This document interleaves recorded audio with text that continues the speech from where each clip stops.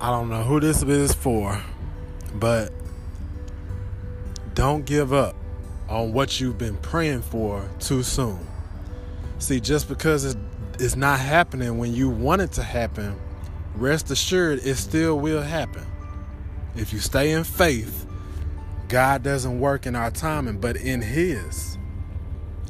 In us, He's going to work on your patience. So in due time, which is His perfect timing, we shall see the things we've been praying for.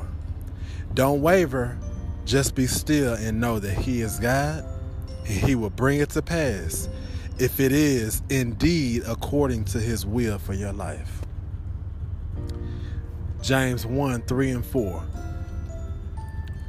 Know that the testing of your faith, it develops perseverance.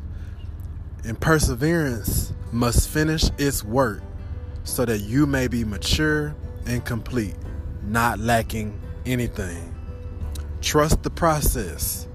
Stay in faith. Faint not. Shifts are about to happen.